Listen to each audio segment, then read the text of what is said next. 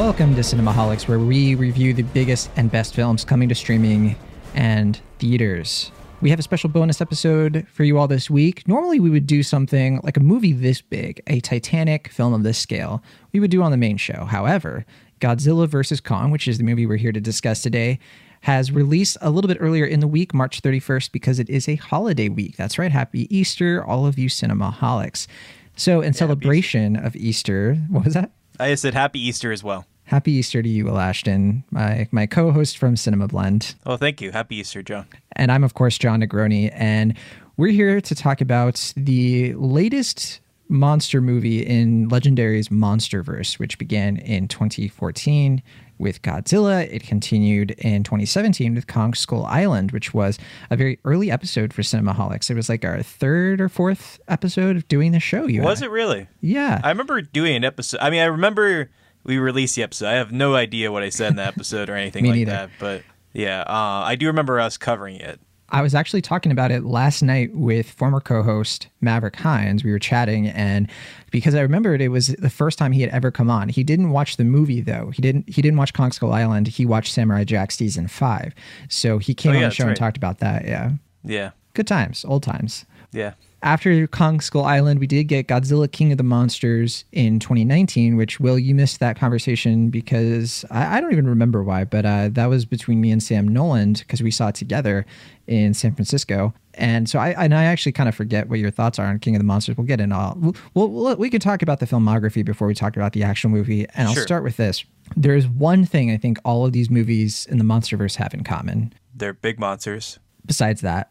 Well, something very unique to them as well. I've only seen any of these movies once.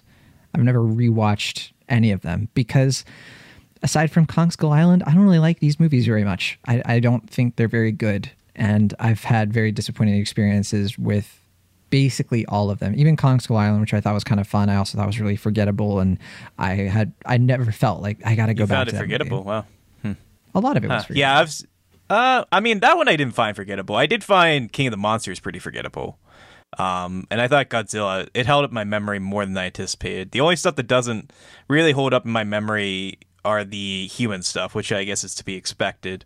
Because the human stuff are just kind of, which is definitely the thorn in these movie sides, in that, like, they obviously care way more about the monsters than the humans, but they can't spend 2 hours on these monsters because they're huge special effects and each one costs, hundreds of thousands of millions of dollars. Yeah, it's like the price of a small country just to show Kong scratching his butt. Yeah, pretty much. Yeah, so they have to put in these human characters. They usually put like prestige actors, and like they don't put like like random schlubs. Like they put like people up for Oscars and stuff like that in these movies, and even then they're kind of an interesting like litmus test as far as like who can really hold their own as actors with these movies, because they get sometimes some of the worst dialogue you can imagine. They have to sell it with like serious gravitas, and some of them don't fare for the better, unfortunately.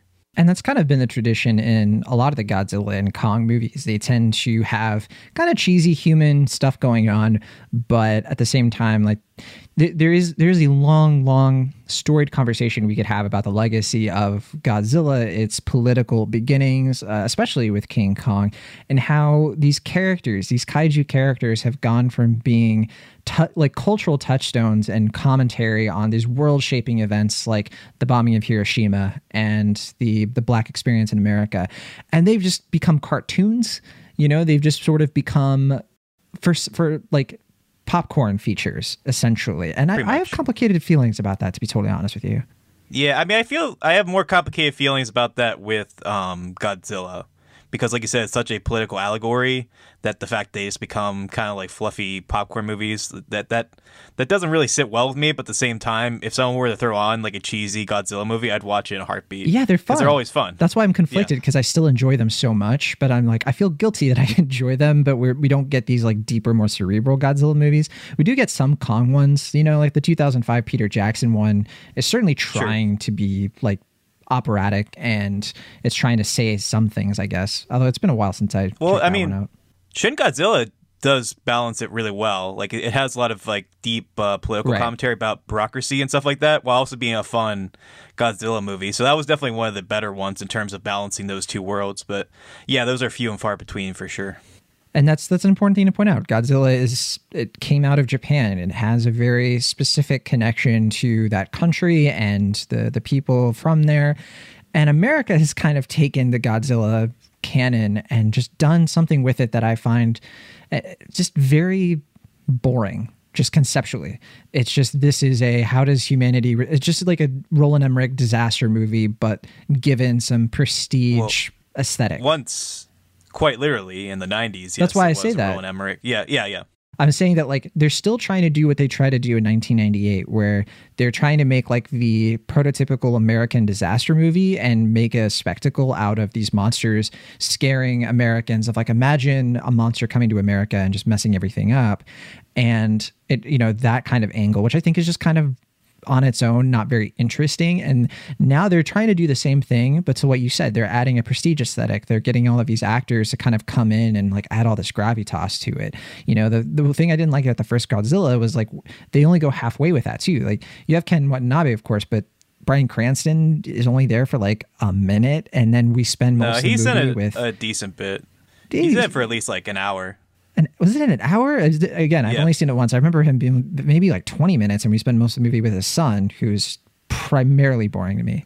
Yeah, Aaron Taron Johnson, unfortunately, is not very good. I do like him as an actor, but in the 2014 movie, he's definitely the weak link because he's just a void of charisma in that movie. Like, I think he is trying, and I think his performance isn't necessarily bad. He just doesn't have that charisma that Bryan Cranston does, because he actually gives a genuinely good performance in that movie. It's not like him phoning it in or anything. Like, he is committed to it as much as he would be committed to anything at that time. That was like the Breaking Bad wave. So he is definitely the better of the two actors there. But yeah, he's in it for at least to like I want to say like the 70-minute mark. But then when it comes to Kong Skull Island, they sort of move away from that, right? Because at that point it's been like a few years. Sort of. And they go full tilt in a sort of like, what if we did this like a comic book movie, right? And they even have like comic book, you know, actors. Like at the time, Brie Larson hadn't been Captain Marvel yet, but they had Tom Hiddleston, you know, Samuel L. Jackson, John Goodman, Tony Kebbell. Like they had people in there who were just bringing something to it that was a bit more fun, a bit more of like the humans can be like action heroes too, which was kind of cool, I thought. It was kind of like if you were to watch Apocalypse Now on acid. Like, it just gets really weird and like nihilistic, oddly, in a very kind of like lethal sort of way. And I don't know, I have kind of mixed feelings about how the humans are portrayed in that movie, but I think that movie is just a beautiful mess of a film. Like, I forget exactly what I said about it in our 2017 episode, but rewatching the movie, it's just like, it looks gorgeous. Like, the visuals of it really pop. Larry Fong, I think, was the cinematographer on that, and he like really makes it look nice. But yeah, the humans are a real big mixed bag in that film, unfortunately. But they do have some good you do get some good performances from like John C. Reilly and from Samuel L. Jackson, and John Goodman's there too, and he's fun. Yeah, so it's like a mixed bag, that one, in terms of the humans. Well, if it makes sense to you, it's like I remember them being in it, and I remember liking the movie while I was watching it, but it's not like I remember who they were or what they brought to it or why any of it mattered. It was just, you know, it was just a big screen distraction. And for a lot of people, that's all they really want anyway. Right, because like Brie Larson was coming off of Room, I think, when her Oscar win, when she did that movie. And her character basically comes down to, she is a war photographer. That's it. Yep, she is a war photographer. Tom Hiddleston is there slashing bugs. I remember that. Oh, he's actually kind of charismatic in it, but yeah, they do forget about him in the second half, unfortunately. That kind of reminds me of Godzilla vs. Kong. But before we say that, and then there's Godzilla King of the Monsters. And, you know, I remember having pretty high expectations about that one because I was like, oh, wow, like they're really going to like show Godzilla more.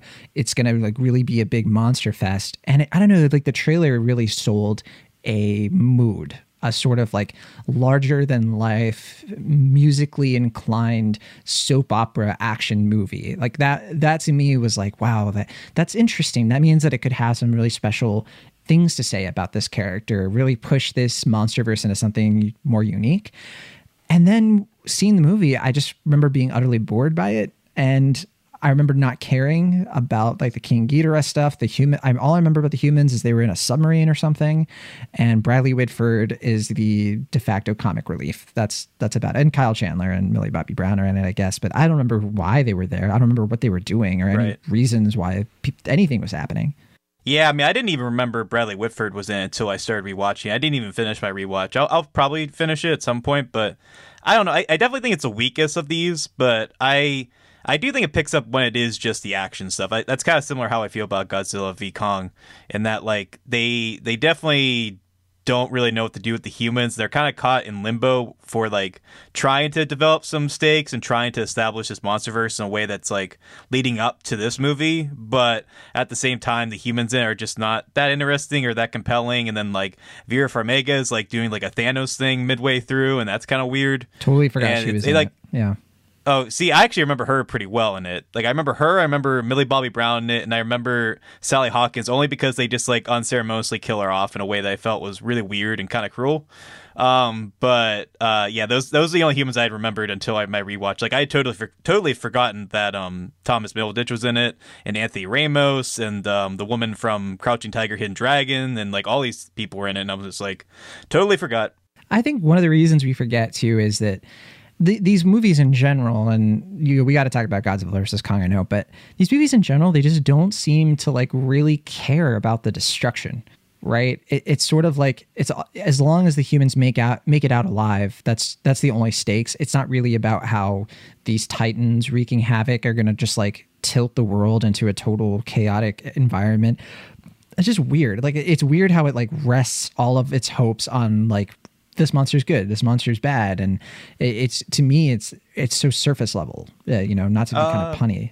Yeah, I mean it is a little weird in the later films. I think Godzilla 2014 generally pulls that balance off well, primarily because it's really good about establishing stakes and having like a like kind of like bird's eye view of everything and kind of gradually building it up in a very like Spielbergian way, intentionally so, that I find very effective. And there's a real simplicity to how it builds things up, but also very calculated, and clearly a lot. It's very apparent to me that Gareth Edwards knows monsters and he can do monster buildups really well. He just is a little bit dramatically inert when it comes to establishing human dynamics and stuff like that, and it is weird to me that they chose like Aaron Taylor Johnson to be our like audience surrogate character, because like you said, he's like so vanilla and just kind of so haphazardly thrown into the narrative that there isn't really enough for us to care that much about him or his emotional plight, other than he has a wife and he has a son. He has less chemistry with Elizabeth Olsen as his wife than he did when she's a sibling. I will say it. I know that's a hot take. I forgot that he was Quicksilver.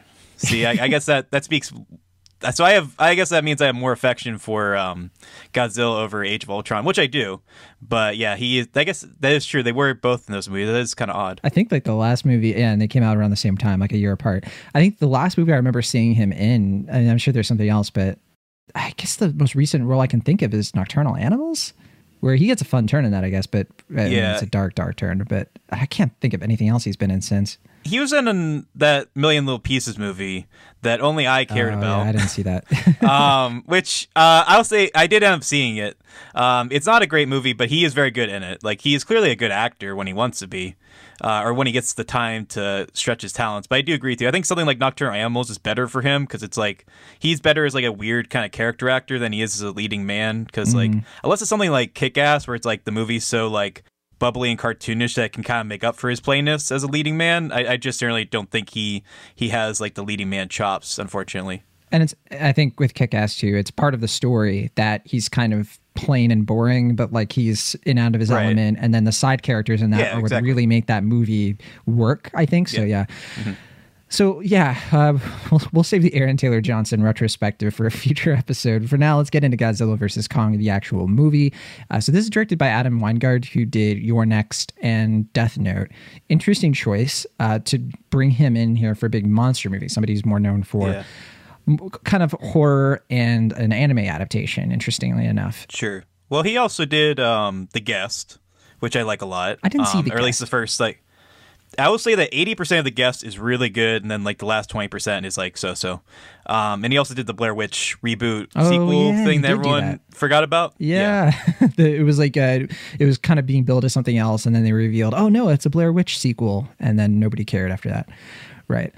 So this movie was supposed to come out in November of last year. However, the pandemic had it delayed, and I think Warner Brothers is probably really happy they delayed this, because it is now simultaneously releasing on HBO Max, their streaming service, and it's in theaters, and it is making a ton of money considering the circumstances. It's actually kind of unbelievable how much it's making already. It's already the 4th highest grossing film of the year. I know it's not a high bar to cross, but stuff has been coming out, and if it's made this in just a couple days, right? Yeah. $145 million worldwide. I think its first day, it's like preview screenings and made almost $10 million. I mean, like, it's making the kind of money that's way closer to what Godzilla King of the Monsters was. Like, it would, I think there's no doubt that if it had come out under normal circumstances, it would have completely blown King of the Monsters out of the water. Because I think that film only made like sub 50 million, which is obviously not terrible, but for a movie at this scale with this big of a budget, these movies cost like hundreds of millions of dollars.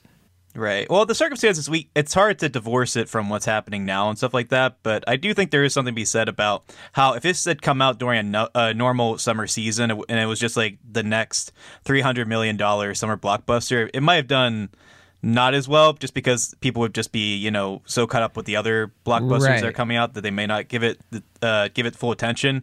But the fact that this is like the only real blockbuster that's out right now at a time when people are starting to get vaccinated so they can go to the movies and stuff like that's that. That's a good point. Yeah, there's less competition. People have been wanting to go back to the theaters. They're more willing. Exactly. Like, we can talk about this now. So you actually rented out a theater because, like, for you, this was the kind of movie that if you're going to see in a theater, you are going to see it in a theater because that is the optimal experience, right? It's like the next Tenet in that sense. Sure. Yeah. I mean, I will just say that, like, when I heard it was going to HBO Max, I mean, as much as I love the convenience of that, I'm just like, I just can't. This is not a movie I see for the first time on my TV. Like, I'm sorry. No matter how I feel about the film, this is not something I want to see for the first time on my tiny TV or even at the drive-in. I want to see this at a theater. And I got a chance to see it at a theater that only cost $25 a rent, which is a steal. I'm debating whether if I should say what theater it is because I don't know if I want the business taken away. I'm a little greedy like that. But well, all of our Pennsylvania listeners just... Well, I mean, I'll just say it's in Penn Hills if you're in PA. It's pretty easy to find. Right. It's definitely, I mean, if you want to rent out a theater, I had a very good experience. Very nice people there. I would definitely recommend it, and not only for the price, but yeah, I mean, I wanted to see this in theaters, and I did not regret that decision for a second.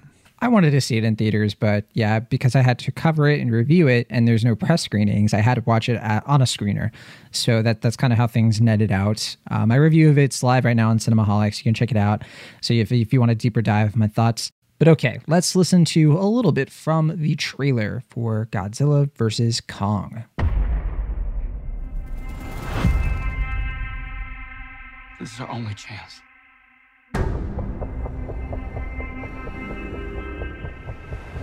We have to take it.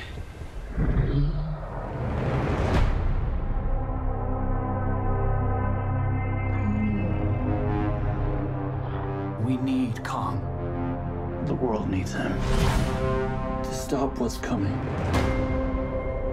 And this child, she's the only one he'll communicate with. I knew that they had a bond. She had nowhere to go, so I made a promise to protect her.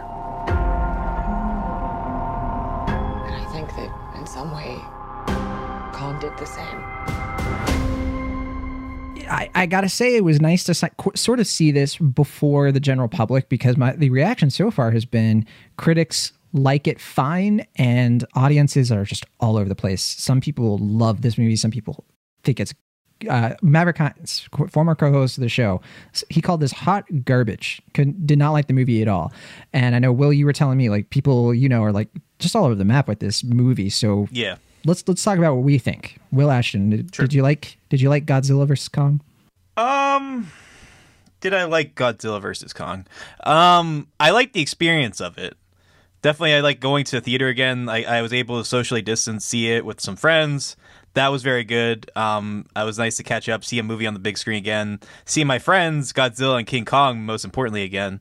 Very happy to see them on the big screen. As for the movie itself, I don't think it's a very good film, but I didn't have a bad time watching it, if that makes sense. I think similar to the other movies, and perhaps even worse, the human elements just don't work in this, and I feel like it's more aggressively bad in this movie because it's very apparent that they don't care about the human elements, but they drag the movie down because there's enough monster stuff in this, and there's not enough like building up of stakes to lead up to them, that it just constantly feels like, oh great, now we gotta watch Alexander Skarsgård and all these other people, and I really did like Rebecca Hall's performance, and I don't know the daughter's name, but the Kaylee Hoddle. Yeah, Kaylee Hall. I think all that stuff worked, or at least I was definitely found that interesting, the angle they took with her and King Kong. But by and large, I felt like the human stuff was really dragging this down, more so than the other movies, where I felt like they were able to balance that stuff okay, or at least in a way that I wasn't really bothered by it as much, with the exception of King of the Monsters. But at the same time, I do think that Adam Wingard, he has a style that I don't think really translates to this film as much as like Gareth Edwards' style did to Godzilla, or that Jordan Vogt-Roberts style translated to Skull Island. Yeah, but I do think that he does bring like a pulpy sensibility to this that does have like that B movie quality at a huge scale that it's kind of hard to dismiss. Like when it is the monsters just duking it out and having fun, or battling it out, and we're having fun. I do think the movie generally is really fun, and if you can see Godzilla with a giant electrical axe smashing Godzilla in the face and not smile, I don't know what to say. You might be comatose. Like that's just, I'm sorry, like that's just gonna get a big smile out of me. Like it's such a wonderful image, especially to see on the big screen. But the other stuff in the movie, I feel like I could just really take or leave. So I liked this movie. I thought the human stuff was okay. There was nothing about the human stuff where I was like, this is actively bad. There were some parts where I think there's like two groups of characters that I really just didn't care about. I didn't care about Alexander Skarsgård. I didn't care about any of the villains. I didn't care about Isaac Gonzalez. I didn't care about Damien Bashir's character. I just thought that they were all boilerplate, the people. Yeah. I also didn't care about Millie Bobby Brown and Julian Dennison. Not at all. But I did really like Brian Tyree Henry. And I disagree, but okay. I loved him. I thought this was a rare bad performance from him, I thought. Totally disagree. Him, Kaylee Hoddle, and Rebecca Hall. I think those are the characters that work here. When they were on screen, I was into it. And fortunately, we don't usually see any of those other characters without them around. So I just found myself, even though I found a lot of these characters not very interesting, not very, exciting in any sense. I liked some of the characters in each scene, so I was like, okay. I think there's some weirdness, honestly, though, with the Kaylee Hoddle character. This idea that there are some weird tropes here. She's a deaf character. There's this idea of like people like me who have like a disability have this connection to, also indigenous people having a connection to nature and like this mystical stuff. That mythic quality of it kind of feels like very tropey, as you were saying. It's tropey. For me, it didn't wreck the movie or anything. I mean, it's, it's a choice. It's not a choice I personally enjoyed very much, but I think that Kaylee Hoddle really sells it. I think she brings like a presence to this character that kind of rises above those shortcomings, in my opinion. And Rebecca Hall, I think, is just really well cast here. I think we definitely agree on her. But yeah, I think the reason I'm okay with this movie a bit more is because they know that we're here because of the monsters. And I think unlike those other movies, we spend a lot of time with like the monsters around. Godzilla's not in this a ton, but Kong is. And I think like, yeah, he's a character. He's an actual character. He has a character arc. There's a connection between him and the humans. That's like, there's an emotional connection. The stakes are like Rebecca Hall's character and Kaylee Hoddle's character. Like they care about him. They genuinely want him to be okay, and they look out for each other. And so like this movie gets it, like that's where the monsters sort of that's where like you can have a movie where like you're kind of like similar to the King Kong movies, like the connection between human and monster is what kind of carries it through. Whereas like Godzilla is this like far off deity sort of character. For me, that works because that's how I view Godzilla. Like you can't really do that with him. He's just sort of this like, very amoral godlike character that will either destroy the world or help save it. And I know, I think this movie understands how, like, what would bring these two characters to fight in a way that is visually interesting and thrilling. And I think that's what we get. Yeah. I mean, King Kong was made by God and Godzilla was made by man. So inherently they are at odds. At least that's how I like to look at it, I guess. Yeah, I mean, I do agree with you that King Kong here, it definitely, I think it helped a lot to make him an actual character, like you were saying. Like, he has an arc. He has a fully sort of, I mean, it's not like that his arc is that deep. He just wants to go home, and that's basically it. And he has a connection to this young girl because he can speak sign language with her. And it's not like it's like anything profound or anything, but it does help a lot. Like, it does make their scenes a little bit more interesting. I think he is the reason why this movie ultimately works, because I generally think with the other MonsterVerse movies, they usually have one actor that, like, even when the cast kind of like teeter-totters from like good to bad, that kind of keeps it in line. And like with the Godzilla, it's Ken Watanabe. With Kong Skull Island, it's like John C. Reilly, and to a lesser extent like Samuel Jackson and John Goodman. And then even in the King of the Monsters, Ken Watanabe is able to do that, if to a lesser extent as well, because they don't give him as much to do. But with this movie, there isn't really that like dramatic pull. I think they try to do that with Rebecca Hall, and I think she does a good job, but she's just not really in the movie enough to like be at the center of the film. So King Kong thankfully is, and I think the movie, like you said, the filmmakers are smart enough to keep the focus on the monsters and keep them the dramatic center of the film in a way that it's silly to talk about, I guess, but it is what the movie is, and I think they pull that off pretty well. Yeah, they set him up. He's the protagonist of the monster characters. He's the underdog. So like when the actual fight happens, it's not just what it's been in the other movies where it's just two monsters duking it out, you know, like two monsters that kind of have a similar sort of like detachment from everything. With Kong, you know, I actually understand like what will happen if he loses, and you know how that affects this, like it actually like will affect the planet, you know. Yeah. There's a lot of other stuff in this movie. We didn't really describe the plot because I think that it's kind of secondary in a movie like this, but I mean the main idea, it's basically Atlantis. They're trying to get to the center of the earth. It's like a, you know, science funded mission. You know what's going to happen. You know who the bad guys are. You know they're going to run into problems. You know there's going to be other monster characters that get in the way. There's going to be fights. I mean, it's all pretty standard. There's no point in this movie where I was like, whoa, what, did not see that coming. Like I knew what was going to happen to these characters 3 scenes before, you know, it's that kind of movie, but I still had fun. Yeah, I mean, they introduce, I mean, I won't give it away because it's kind of a surprise, I think, but they do introduce a like third monster character that I was anticipating that is from the like Godzilla lore. It's not like I said, it's pretty easy to guess if you know, but I wasn't really anticipating it because I wasn't reading up on this film a lot. Right. I didn't even see the trailer for this movie, so I had no idea. And I honestly, I don't know this movie super well. I had a suspicion because of like the Apex thing and like, yeah, sure, you're right. And they sort of hint at it, but for me, it was a while into the film before I kind of figured that out myself.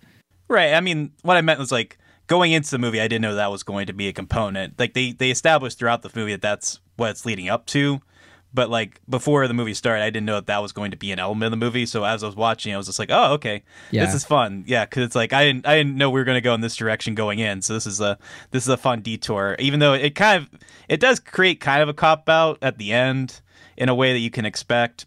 It kind of becomes Jurassic World a little bit, right? Sure. Yeah, I mean that is a weird thing that this movie and Kong Skull Island has, that they have like some very like Jurassic World type qualities. They do, unfortunately. Yeah, but yeah, at the same time, yeah, I mean I do agree with you. I think the movie is smart enough because it does feel like the movie is condensed. I don't know if you felt that way throughout. I did. They cut a lot out. Yeah, I was gonna say because I heard initially that this movie was 3 hours. And then they were like, no, it's 2 hours. And I have to assume that there was actually a 3-hour cut of this. And Warner Bros. is like, under no circumstances are you putting out a 3-hour Godzilla versus Kong movie. You cut that down however you can. Obviously, they're not going to cut out the like Godzilla or King Kong scenes. So they have to like kind of figure out among the human stuff what they're going to cut. Because like Lance Reddick is in this for like, honestly, I think like 2 minutes. Yeah, they were clearly they were going to do way more with him. Jessica Henwick was in this, and they just completely removed her. Oh, she's gone. Yeah, Zhang Ziyi from King of the Monsters. You mentioned her. She was supposed to be in this, and yeah, nope. I don't know if Vera Farmiga was supposed to be in it because they kept showing pictures of her, and I was like, okay, they're probably going to introduce her at some point. Not that I know of. I don't know if she was supposed to be in there. I honestly don't even remember if she died or not in the last movie. So, I thought she sacrificed herself or something, but I can't like remember, I said, man. Because she's like evil or whatever, but then she like I don't know, like saves everybody. I could be totally misremembering. Yeah, but there's also like other like there's like little cheats throughout the movie where you can kind of tell like there's like maybe like a scene or two that they lost. Like like when they introduce like Alexander Skarsgård, he has like long hair and a beard. The next time you see him, he just miraculously doesn't have a beard or long hair anymore. Like it's just instantaneous. Well, okay. Like, He cleaned up a little bit. I buy that's. There's way more weird stuff in here than that. that's just the one example that came to mind. There's other stuff that I could point out, but there's spoilery, so I didn't want to mention it. Well, a non-spoiler one I'll say is like they build up this whole like they don't do like the build up to this is our crew, this is like the scientists or whatever. You can tell that like there was more to that. There was other like I think that's where some of these other characters were supposed to come in, but they just like condensed that down. And you can tell that it was supposed to be more of a journey in Hollow Earth because like, you could tell that it was supposed to be 3 hours because like we don't even get to the Hollow Earth stuff until pretty far into the movie, to the point where I was like, okay, this third monster, are they just saving? Is that going to be the tag at the end of the movie? I think up until like the last half hour, I was thinking, okay, that's going to be a cliffhanger, but they don't. They just sort of give the last part of the movie just to that, and I was kind of surprised, honestly, because I was looking at the runtime and I was like, how are they going to fit this in with credits? And they kind of do. Right. Yeah, like I said, kind of miraculously, because like I said, they cut as much as they could in a way that I'm kind of surprised the movie is actually decently coherent.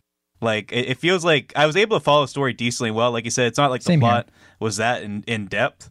So like it's not like a like Justice League situation where like they like butchered it out of like coherence. But at the same time, yeah, it does feel like they made a lot of cuts. Anyway, I think that my long-winded point was just to say that like I don't think this movie as a film I don't think it fully comes together in a way that like is completely narratively satisfying, and like you said, the story relies on a lot of tropes and cliches, but at the end of the day, I do appreciate that the filmmakers are smart enough to know what people are coming in for, and generally speaking, I think by the end, I was more satisfied than not. Like, I had a decent time watching it, but would I say it's a good film? Not necessarily. In my review, I kind of likened a lot of the energy of the human stuff to kind of how Transformers, the first one, sort of handled human characters. It's very manic. Like that Brian Tyree Henry character genuinely feels like he should be in a Michael Bay movie. And oh, absolutely, yeah. Honestly, I mean, he's basically like Anthony Anderson's character in the first three Transformers kind movies, right? of a little bit, yeah. I think it worked for me though, just because I was like, if Will Ashton was in a Godzilla movie as like a podcaster, you know, conspiracy theorist podcaster, I think I'm just kidding. I have a lot of questions about his podcasting style. Like he records it in his car, but the audio quality is like immaculate. Like what's his secret there? I want to know that. Yeah. Add that to the 3-hour cut for sure. Yeah. Like he has like a whole setup we can't even understand. Yeah, it's a dumb movie for sure. It's dumb, but I still get a lot of kick out of it, and I don't fully understand why people hate it. Like I can understand being like you are like dissatisfied with a lot of elements of it, but you get what's advertised. So like if you've seen the trailer and you know that okay, you're getting the main point is Godzilla fighting Kong, and I think they do that stuff really well. So I guess like I don't know. I feel like I wish we could have somebody on who really hates this movie.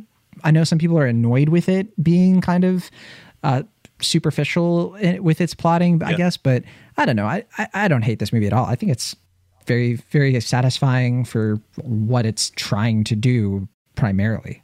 Is this where we introduce Maverick Hines back into the show? I honestly didn't even want to ask him like why he disliked it, because he was upset, and I just didn't want him to dwell on that. You know, I'll talk to him more about it. But sure. Okay, what's your letter grade? I'm gonna give it 2 letter grades. It's a bit of a cheat, but I'll explain why. Whoa. I think if you're, I don't know about. I think if you watch this at home or on HBO Max, it's a C+. Like I think that's the quality of the movie. Just in terms of like what you're getting out of it. Like I said, I think the human stuff really does drag this down. It does, like, it takes like an hour for this to really get cooking. And I just felt that even more so than the other monster movies, I felt like the human stuff was like really in the way. And like I said, I don't think the movie itself really comes together in a way that's super coherent or anything like that. But I want to say like a year or two ago, it was like pre-pandemic, I got a chance at the theater where I work. We put together a little like 35mm show of 2 Godzilla movies, and I got a chance to watch most of those. And those are 2 films. It was like older, like it was like Destroy All Monsters, and I forget what the second one was. And it's like those movies in that like those movies aren't really good films. Like the acting is very hokey, like the scripting is very like cut and paste together and stuff like that. But I had a great time watching it because it was on the big screen. It was with a full audience. Like everyone was having fun. It was just like, this is what I like from a monster movie. Like it's just fun. Like people are having a good time, and I have a special memory in my heart for those movies, even though it wasn't a very good film. And I think that's going to be what my experience is like with Godzilla v Kong, in that like I got to see it in the theaters. I got what I wanted out of it. I got to see it with friends. I got to reunite with Godzilla and King Kong. It's not a good film. I don't think it comes together well, but for that experience alone, I'll give it a gentleman's C or B minus. C, like even lower. Okay. Yeah. I like this movie though, so I'm definitely the more positive. I'm a B. I think it's really, I generally think it's really solid. I didn't hype it up too much, but I do think that the actual fight, the multiple fights between the actual monsters are more memorable, more interesting. There's more to them. I cared about Kong in this, and I feared Godzilla more than I've ever feared him as a character, because he's devastating. And it was just so remarkable to start to feel the impact of his power, because it was hurt. I never cared about the humans in these movies, but I cared about Kong. So like when I see Godzilla wailing on Kong, like I felt something. I don't know. I think that this movie kind of nails how to do that dynamic. It's obviously not great in plenty of other departments, but I think the fact that this is under 2 hours, and the fact that it is efficient with its storytelling to the point where it understands what you're here for, I really appreciate that this movie prioritizes what you came to see. And I think that's ultimately why, for me, this is easily my favorite of these MonsterVerse movies.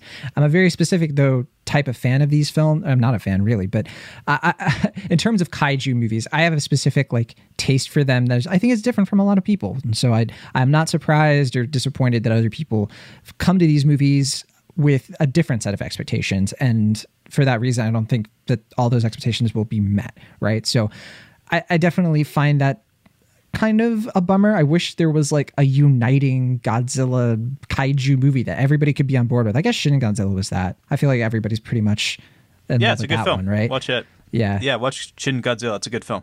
Yeah, Japan is just, I think, just better at these kinds of movies generally. You know, I think at least compared to America, I just think we don't get how to do this or strike that balance. I mean, I disagree in that. Like, I generally think Godzilla 2014 is a good film. It definitely has its faults. We could go on about those, but I think generally speaking, Gareth Edwards knows what he's doing with Godzilla, and I think the special effects are really good in that movie as well. Yeah. And I think it's really good about establishing the stakes and building up the tension in a way that makes the last act really satisfying. Also, it's a pretty funny film. That's definitely, I think, the funniest of these 4 films, Godzilla 2014, because it has like a kind of dry, dark sense of humor that's better than like the wacky stuff they're doing with Bradley Whitford and wherever they're trying to do with Brian Tyree Henry in this. So I gotta disagree with you there. I will take your opinion, and I will revisit the film and you know, give you the benefit of the doubt there, because you know what, it has been a long time since I saw it. Maybe I'll rewatch it and I'll see what you're saying, and I'll be able to, we'll have a follow-up conversation about it. Oh boy, I'll be very curious to hear what you think. I like I said, I mean, it has its faults, but I generally think it's a good film.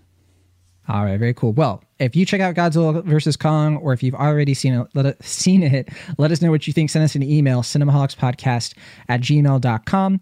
You can connect with us on social media as well. Links are in the show notes. And you can find Will and myself on Twitter, of course. Our Twitter profiles are in the show notes. Hope to see you all soon for more conversations about kaiju movies if they keep this MonsterVerse thing going. Do you think this is it, though? Are we getting more of these? I don't know, because that's what I was asking my friend after the movie, is that I think after King of the Monsters, they just wanted to throw this out because they were just like, oh, we don't want to do this anymore. But now this is actually exceeding expectations in a major way and actually gathering a lot of chatter. I don't know. Maybe they'll do something. Well, their contract with Toho is expired, so yeah, that's what I figured. That's the challenge.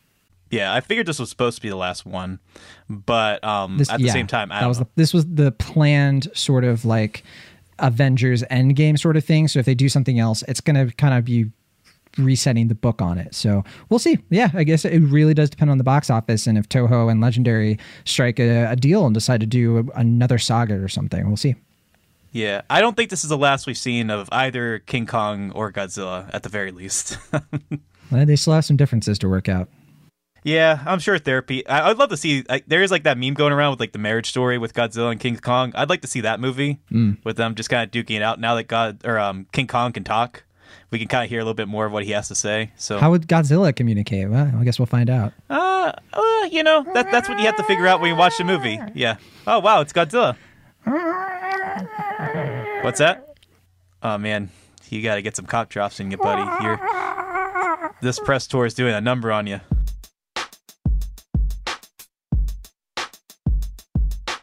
Thank you so much for listening to our show. Be sure to subscribe to Cinemaholics on your favorite podcast app of choice or find us on YouTube. See you all next time.